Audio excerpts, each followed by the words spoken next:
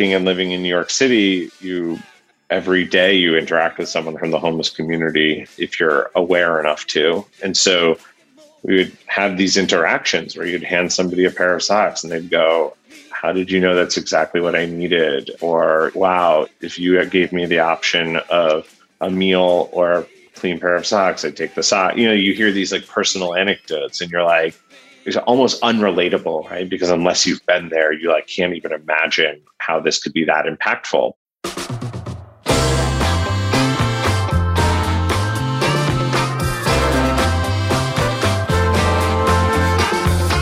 Welcome to the Good Tidings Podcast, where we highlight and inspire a community of givers with your host, the founder of the Good Tidings Foundation, Larry Harper.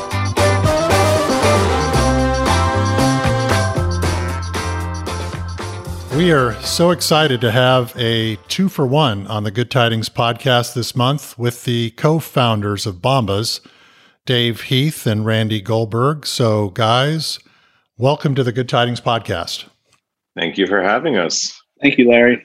So first of all, where did the name Bombas come from? Great question. This is Randy, by the way, just so you guys know who's speaking in this 2-for-1 deal. The word Bombas is derived from the Latin word for bumblebee.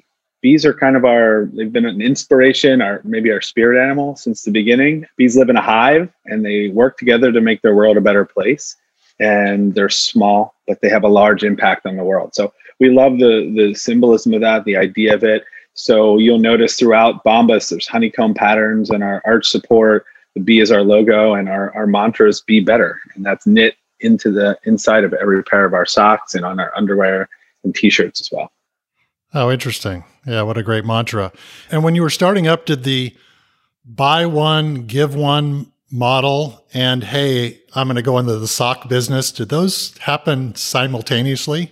Yeah, it's interesting, right? We didn't sit down one day and say, like, how can we create a charitable apparel company, and then went out and did research on what problems there were in the world and then what apparel is good to sell. It kind of, I think, like all great things happened quite organically or serendipitously.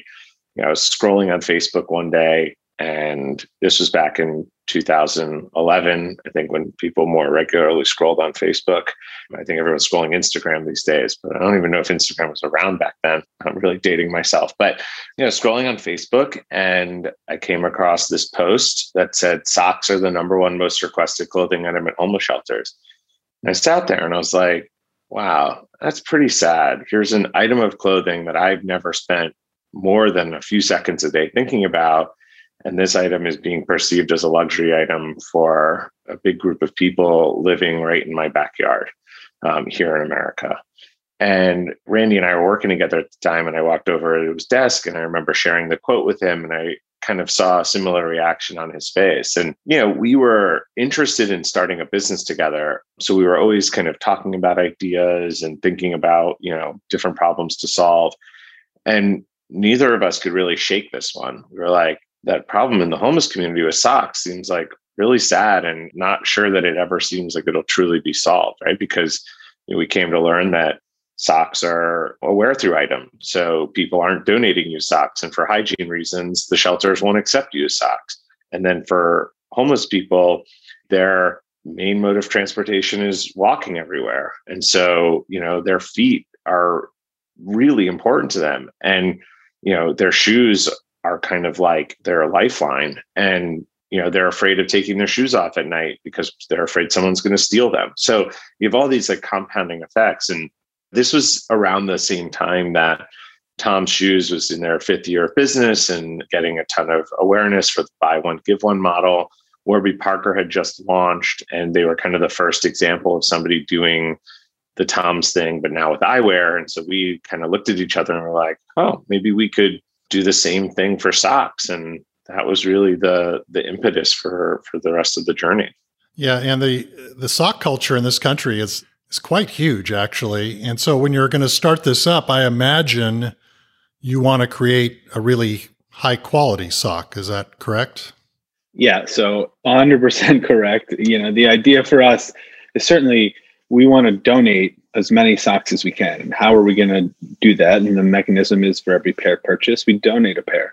So to donate a lot of socks, we need to sell a lot of socks. And how are we going to sell a lot of socks? We're going to make the best socks in the history of feet. And that's the idea that pushes us to continue to innovate around our product, to think about the little things that make a huge difference in your daily comfort, and to build that into this little thing. It seems small, like bees, right? It's small, but it has a big impact on your daily comfort, on how you feel. And this country may have a big sock culture now. I'm not sure it felt that way 7 or 8 years ago, if I had to be honest. And even people who cared tremendously about what they wore, or even about the community, this was an afterthought of an issue for homeless shelters and an afterthought of a product in the marketplace and for most people. So there is an opportunity to show people that this is a big impact on comfort. And so you say to yourself, okay, I'm going to create a great quality sock. Are the two of you the ultimate sock testers at the end for the quality control? And what are some of the innovations you brought to the sock market as you were trying to start this new company? Well, certainly in the early days, we were chief sock testers. We didn't come from the apparel world. We didn't come from retail or manufacturing. Like, this was all new to us. We'd never created a product in our lives, which I think at the beginning gave us a real competitive advantage, because we were really looking at this through the lens of a customer, right? We were the customers, because we looked down at our own 2 feet and we were like, all right, what's wrong with the product that we wear, right? And it's like, oh, it constantly falls down. The cotton feels like cardboard after a few washes. You're always adjusting that annoying seam over the toes. They never feel like they quite fit right or retain their shape. And so it sent us on a journey of like, okay, if all we've ever known is the low cost, low quality bag of 12 socks that you buy at TJ Maxx or Walmart, if that's all we've ever known, like, what else is out there? And so we started going to kind of specialty sporting goods stores and realizing that, not surprisingly, there were socks for marathon runners and hikers and basketball players and tennis players. And every single one of these socks had unique features that provided comfort or durability or, breathability. And, we started testing every product on the market and tried to hone in on the things that we felt made the most material improvement to just the overall feeling of comfort.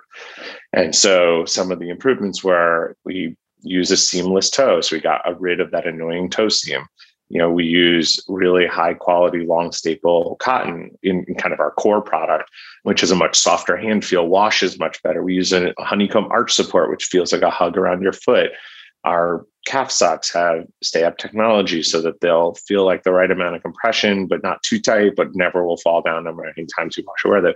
And since then, we've released tons and tons of lines of different, more niche products that have their own innovations, and even into underwear and t-shirts have their own innovations. But we're always looking at product through the lens of comfort by means of innovation. So with the ultimate goal of delivering comfort, we always talk about, our tagline is like comfort for all.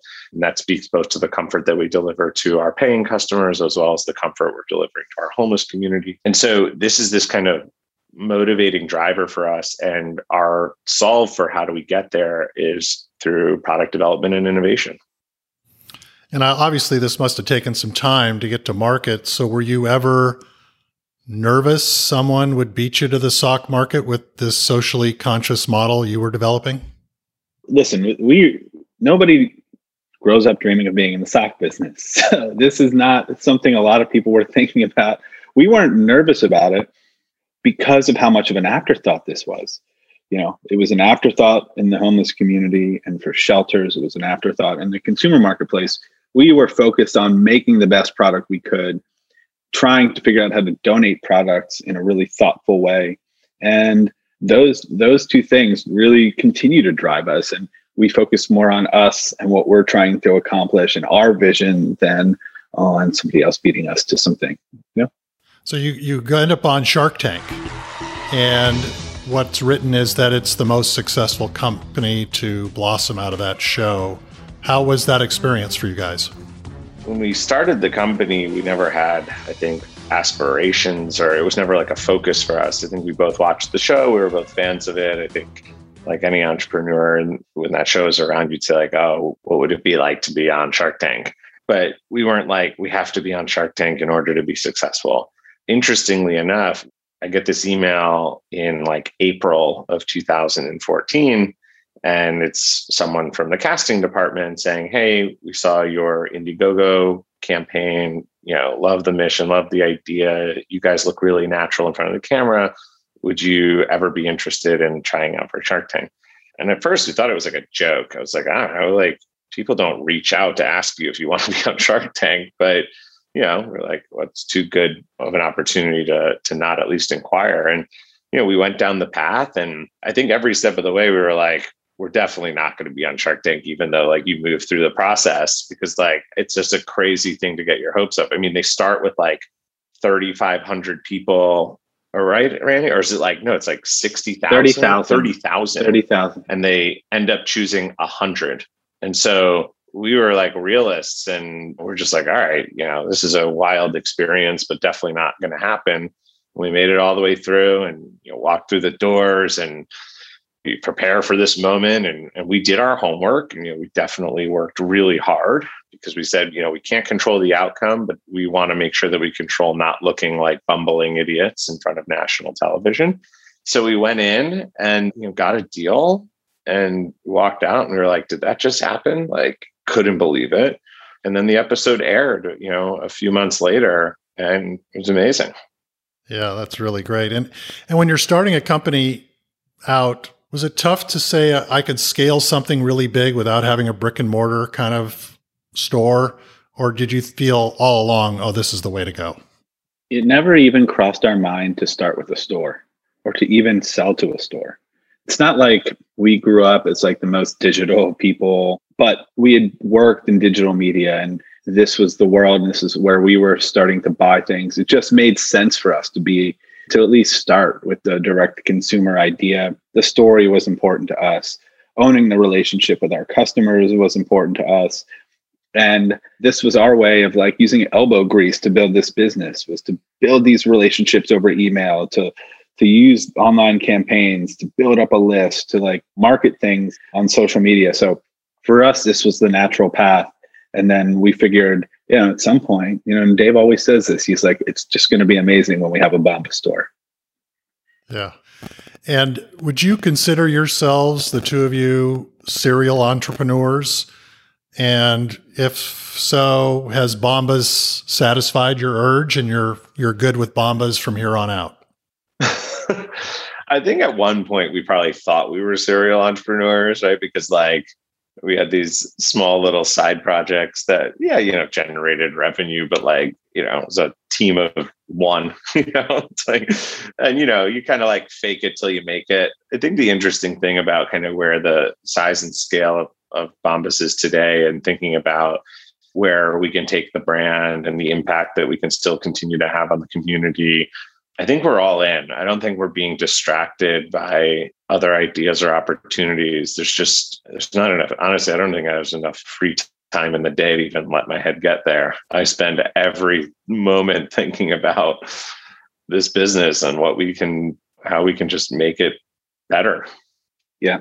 I don't think I would ever self-identify as a serial entrepreneur or as an entrepreneur. It seems like a label for other people to use. I don't think we spend our time thinking that way. We spend our time thinking like, how can we let the world know about this product that we believe in, or this thing that we're building, and get the vision of what we're doing closer to like the marketplace, or what's the next thing we want to make, or video we want to put out, or how are we building this company around our employees? Like, I'm just not sure that's the mentality. Yeah, which is cool. Yeah. And last question on the business side of things, as co-founders, do you work together on most everything, or do you divide and conquer the tasks, so to speak? No, those days I think are over to work together on everything. There's just too much to do. And I think that was actually one of the certainly like learning curves, is you have to kind of at some point pick a lane and have ownership and focus on that. I mean, that being said, the executive team, we meet every week and we talk about strategy and share ideas, and everybody kind of reports on kind of what they're working on. And we tackle big company-wide initiatives together. And then the founders, we still meet once a month and just philosophically check in. How are we doing? What, is this the right direction? How are we feeling about this thing? So it's collaborative, but it's certainly a divide and conquer mentality. And I think because all four of the co-founders, frankly, I think we all have we overlap in, I think, the skill set of, passion, empathy, and innovation. And, so we're all kind of stewards of kind of the company. And honestly, it extends down to the executive team too. And it extends down to the VPs and the directors and the manager. Like, that's the culture we've created. And I think that's really what has enabled us to scale, because every single person feels like a functional owner. They feel like, they understand the North Star of the business. They feel like they have the ability and autonomy to like create ideas and innovate and do their part to kind of continue to drive the company forward. And how many employees do you have now total? 160 is where we're at now. It's interesting on the idea. I get the question a lot around, if you're hiring, what are you looking for?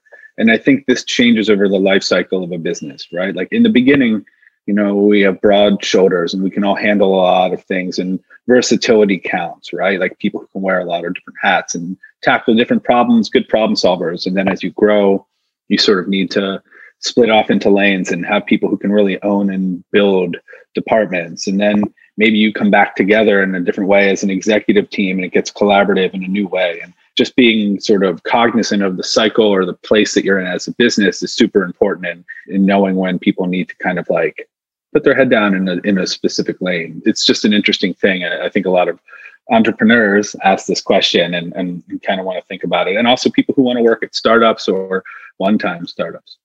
Yeah. Yeah.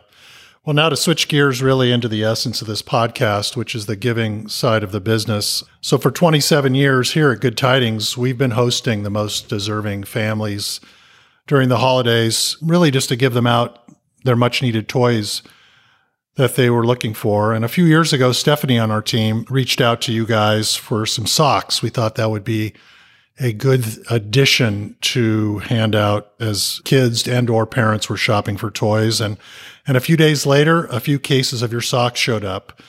And it's really interesting that obviously even a kid, there's something about getting a pair of socks, but even a kid who just picked up a brand new remote control car now is walking out with a couple pair of Bombas socks is just as exciting. So first of all, we want to thank you. We know a lot of your model goes to the homeless. Many of our families are homeless, but many are just, well below the federal poverty line. So it's really a nice thing to give at the holidays that we're able to do. And now you've done it every year for us. So I guess first, thank you. And what is it about getting a pair of socks? Why is that such... I understand the need, but something, even if you were walking down the street, you handed me a new pair of socks, I'd say, wow, it's such a unique gift. And I don't know if it's because it's the feel or you never think about socks, but what is it about getting a pair of socks, you think? First of all, thank you for doing what you do. I mean, we started this business, like we said, to support people like you who are really making an impact in the communities where we all work and live. So thank you. I think in terms of our mission is to support the homeless community, but also people who are at risk and in need. So it extends beyond that. And really anybody who could use a pair of socks or could use, a pair of socks can also start a conversation and can let somebody know that somebody's caring about their basic needs and could put them on a path to thinking about things differently. So we've seen many times that it's more than just a pair of socks. That's part of it. I think there's also the feeling of putting on a fresh pair of socks is a unique small joy. And it was maligned for a long time as like the gift that you don't want as the holidays. And I think it's become something somewhat desirable because it really impacts your daily comfort even more than a new pair of underwear. And we donate those as well. But there is something about that idea of a fresh pair of socks. Dave, don't you think like this is like a big part of it? Totally. I mean, there's like, I think famous quotes out there. I can't remember by who, but it's like people always joke. They're like, I want to be wealthy enough to put on a fresh, clean pair of socks every single day, right? Or like a new pair of socks every day. There's that like feeling. And I don't know, it's just these like shared human experiences that we all have, but maybe we don't all talk about. But like that little joy of putting on, a brand new pair of socks is something that is, I think, uniquely weird and special that we all can identify with. Yeah, it's odd, right? It's like a small new start, right? In some ways, yeah. It's like it's the cleanest like clothing can feel. It's like a new pair of socks because it's tight, like a Bombas sock. It's like a hug around your foot. The cotton and the materials and the yarns that we use are really high quality, so they feel like smooth and soft. And then all of these things add up to just a really great feeling. We want everybody to have that feeling. And that's why we sell the socks that we do. And that's why the donation socks are specifically engineered with people who are experiencing homelessness in mind. So I don't know, it all works towards that feeling that everybody deserves. Yeah. And I'm sure you've done the research, but I guess for a very, very low income family, the line item for socks has got to fall very low on the priority list. So, I just think what you're doing is great. And now, like you mentioned, you're on to other products, but how many socks do you think you donate a year and how many are in your history? Do you have a guesstimate on that? The yearly number changes because we grow every year. I think this year, back of the envelope estimate is probably around 30 million just this year alone. Yeah, 2020 was 15 million. Yeah. And so lifetime, I think, is like close to 50. Yeah. And you have a counter on your website, which turns about every couple seconds. So yeah, we sell and donate a sock, I think, in ever like less than a second, I think. Pretty wild. Pretty wild to think. I imagine walking out of Shark Tank, if someone said, hey, they're going to give away one a second and you're going to have 160 employees, you might have called BS on somebody. Probably would. We would have called BS on ourselves. yeah. I think walking out of Shark Tank, we had blacked out. So I'm not sure we remember that moment. And do you think of your customers as donors now because they're helping really fulfill this nonprofit's almost side business you have going? Yeah, we call them supporters. And, that's the phrase because, our belief is that through their support of choosing to buy Bombas and share Bombas with their friends and family and talk about Bombas, they're the ones that enable us to do what we do. I mean, without them, this goes back to this, idea of bees, right? It is the collective effort of the hive, right? It's our team members internally. It's our giving partners, our 3,500 giving partners who, like yourselves, are out there doing the hard work of serving these communities directly. It's our customers who support us. It's, our friends in the media who decide to give us press and share our story. It's like this true sense of it takes a village. And that's why we love talking about Bombas as being a hive and kind of helping build our community together. And when you have these meetings and you all gather in the office, as hopefully we're going to do more often coming forward, but how much of the business discussion is around the giving model? I know they go hand in hand because the more you sell, the more you give, but how much do you think about, this would really impact on the giving side of things rather than on the sales side of things? I mean, listen, this is integrated in everything we do and almost everything we talk about. Even virtually when we get together for our company all hands every week, we have a story from the giving team every single week. And we volunteer as a team in person when we work in person, and that's integral. And we hand out socks. And I think it's never lost on our team. And it's our job, Dave and I and the rest of the team, to remind everyone that this has to be at the center of what we do. It's the reason why the company exists. It's the reason we're allowed to make the product that we're allowed to make, is because we've committed to this idea. People have responded to it. The world cares about this kinds of thing, which is a really optimistic and great idea. And we have license to do, it's a responsibility to make it at the heart of what we do and communicate to our team to make sure that we're communicating to our supporters and being public about closing the feedback loop on where things are donated and what is going on with our giving team. So it's a big idea to make sure that it's front and center in all of our internal and external communications. And I think I read somewhere that new employees, when they're hired, actually go out and hand out product and have some sort of mandatory volunteering aspect to their new hire process? I don't think we like to use the word mandatory. I think Bombas is an amazing group, I think, of self-selected individuals that have decided to come and dedicate their talents and skills to, what we're building as a collective team. But, you aren't wrong that kind of the general vibe of that, which is, when Randy and I first started this, the first thing we did was like, all right, is this a real problem? Let's go out and buy some socks and carry them around in our bags. And working and living in New York City, every day you interact with someone from the homeless community if you're aware enough to. And so we would have these interactions where you'd hand somebody a pair of socks and they'd go, how did you know that's exactly what I needed? Or, wow, if you gave me the option of a meal or a clean pair of socks, I'd take the sock. You hear these like personal anecdotes and you're like, it's almost unrelatable, right? Because unless you've been there, you like can't even imagine how this could be that impactful. And those moments and stories stay with you, and it reminds you why you get up every day and why we're coming to work. And it's a purpose that is greater than just profits and building a big company. And we wanted our team to experience that as well. We wanted them to have those kind of individual, personalized, unique moments that are special and unique to them. So when a new employee starts, they're handed 10 pairs of socks and they're encouraged, not mandated, to hand out those socks, as they work and live around the city and have those unique experiences. And not surprisingly, every single person comes back and they're like, wow, that was amazing. I've never done that before. I've never even spoken. I've always been nervous to talk to a homeless person, or I didn't want to bother them. And then they have all these like really magical experiences and they take that with them, and that they'll never unlearn or unforget. And so then for them, when they get up every day in the morning, they're like, God, this is what I'm fighting for, right? It's a purpose that is bigger than all of us. And I think they find a lot of motivation in that.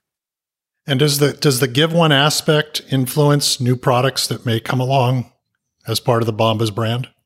Yeah, 100%. So we learned socks are the most requested clothing item in shelters, but underwear is number 2. It's a close second. And it's another item that most places won't accept donations of even gently used underwear for hygiene reasons. So this creates a need, and it makes so much sense to sell and donate this product. So underwear is number 2, t-shirts are number 3, and these are the 3 products that we donate and the 3 products that we sell right now. And it's no accident that these are the items I think that have the most impact and like comfort in your everyday life, but they're also most in need. So there's a huge relationship there between what we donate and what we sell, and why we choose to develop the products that we develop for the consumer marketplace.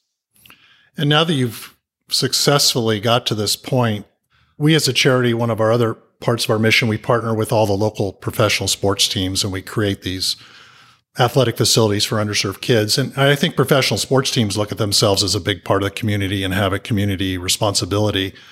Do you see that on the pure business side? Obviously, your model goes that direction, but does every business, should they have a social responsibility to someone or some place in their community? Yeah, I mean, in my mind, yes. Short answer, right? Like, what is a company? It's a collection of people, right? And these people all generally live in a place or in several places together, and they get up and they go to the office, but it's really a collection of people. And the fact that you would spend all this time gathering together and not have any connection to the place where you work and the place where you live. And it seems like an antiquated idea that it could just be about one thing, and that's profit or whatever it is. The motivator is bigger.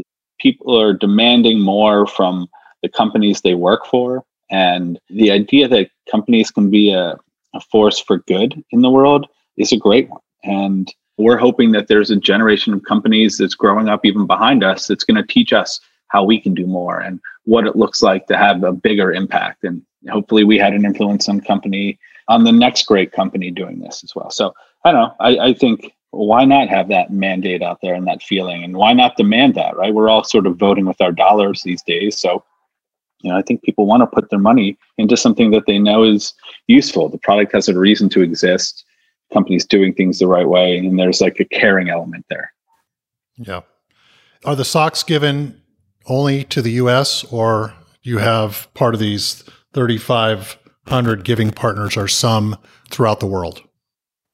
Yeah, currently they're almost 100% US, right? We like this model where, we talk to our customers and say, your purchase influences the communities in which we all work and live, right? And I think that was something that was relatively unique about our buy one, give one model is, we were localizing it. We were able to talk about giving partners that were a few miles away from customers, right? And closing the loop for people and being like, right, that's in 2 towns over. I know that place. Or, wow, it's amazing. I didn't know that somebody in my own community was doing this type of work. And maybe they feel inspired to then go and volunteer and get involved. And we like this idea that, again, go back to this hive, but like we're working together to, solve problems in the communities where we all work and live. And as we, there were certainly moments of natural disaster. Remember the typhoon in the Philippines, the earthquake in Haiti. We sent disaster relief type of stuff. But for the most part, our almost 100% of our giving is centralized around local. And that's why we have 3,500 partners, right? We want to be able to tell our customers that their purchases are impacting their community, like their actual communities. And, we have a vision of the future where eventually we'll connect those customers directly with those giving partners and hopefully try to make this big world a little smaller and tighten up our communities and really help get our customers as close to the mission as our employees are that first day that they're starting and handing out a pair of socks. Yeah. And do you think with the now success of your mission, has that, and you see the joy you're giving people, has that unleashed even more philanthropic effort in your personal lives? I think for almost every single person at Bombas, the answer is yes. I mean, it's like you can't put the genie back in the bottle once like you realize the joy and personal fulfillment that you get when you're giving, right? And so I know myself and Randy, we sit on a number of boards. We both donate a tremendous amount of dollars, of time. Our team collectively, especially when we were back in the physical world, we'd have on average of 10 to 15 in-person giving events every single month scheduled that our team members could go out and volunteer. And it was everything from throwing birthday parties for underprivileged kids to doing a midnight van of delivering food and blankets and socks and essential items to the street homeless of New York. And so, yeah, you can't undo that one. It just like compounds on itself the more and more you get exposed to it. And lastly, do you have something on your philanthropy bucket list for Bombas? This number is exponentially growing on the sock number, and I assume that will continue. But is there something you really want to see happen that's on your bucket list that you're going to accomplish through Bombas? Yeah, I think Randy can chime in, but I think we would all agree that if we could provide brand new, specifically designed, size-specific, essential clothing items to every person who's experiencing homelessness or at risk of experiencing homelessness, if that is one less burden that they never have to think about, right? And they can walk into any shelter, or maybe there's a world where we have Bombas community centers and they can feel like they're shopping a store the way that paying customers shop, right? And they can pick out, oh, I want this and I want that, and I need 3 of those and 4 of these. And this, I think, ladders up to this idea around like building a brand for the homeless community, right? This is a community that doesn't have brands built for them, right? They're given our leftovers, our secondhand items, whatever we don't want, they get, right? And that perpetuates this idea that they're second-class citizens, that they're left behind, right? Just like the items that, we donate. And it's amazing to, in kind of you can kind of see the beginning of this. When I walk around New York and I hand socks to somebody in New York, I'd say it more often than not. They go, "Oh, Bombas, do you work for Bombas? I love Bombas. Like, you guys donate a pair for it." Like, they can recite the whole brand story. And that to me is like, we're not spending money to put Facebook messages in front of, we're not putting TV ads in front of these people. Like, they're recognizing the brand. We're building brand value and brand equity amongst this community, and they're understanding the mission that we have developed to serve them. And like, wow, what a moment, right? Like, how great is that they can get a sense of dignity and self-worth that like somebody out there cares about them enough to do this. As a charity, I don't like to keep my secrets. I want to share it. I want more people to start charities. I want more people. I want more people to have businesses like you. I want, and so I think the influence I'm sure your company does many great things, but the influence you could put on others is exponentially more than what your company can do by itself. So anyway, thank you. Thank you. Yeah, we spend a lot of time these days thinking about legacy. And now that we are of a size and scale, what is our job as a corporate citizen to influence those above us, around us, and below us to hopefully, again, move the needle in the positive direction. Yeah. I do want to thank you again. The 2,000 socks we get to hand out every year during the holidays to children here in Northern California is a big part of what we do, and you make that part much easier for us. So thank you for what you do. Thank you so much for, joining me today on the Good Tidings podcast. And we wish you nothing but the best of luck in the future. Thank you so much, Larry. Thank you so much. Appreciate it. Appreciate what you do. I'm glad we can support you in some way.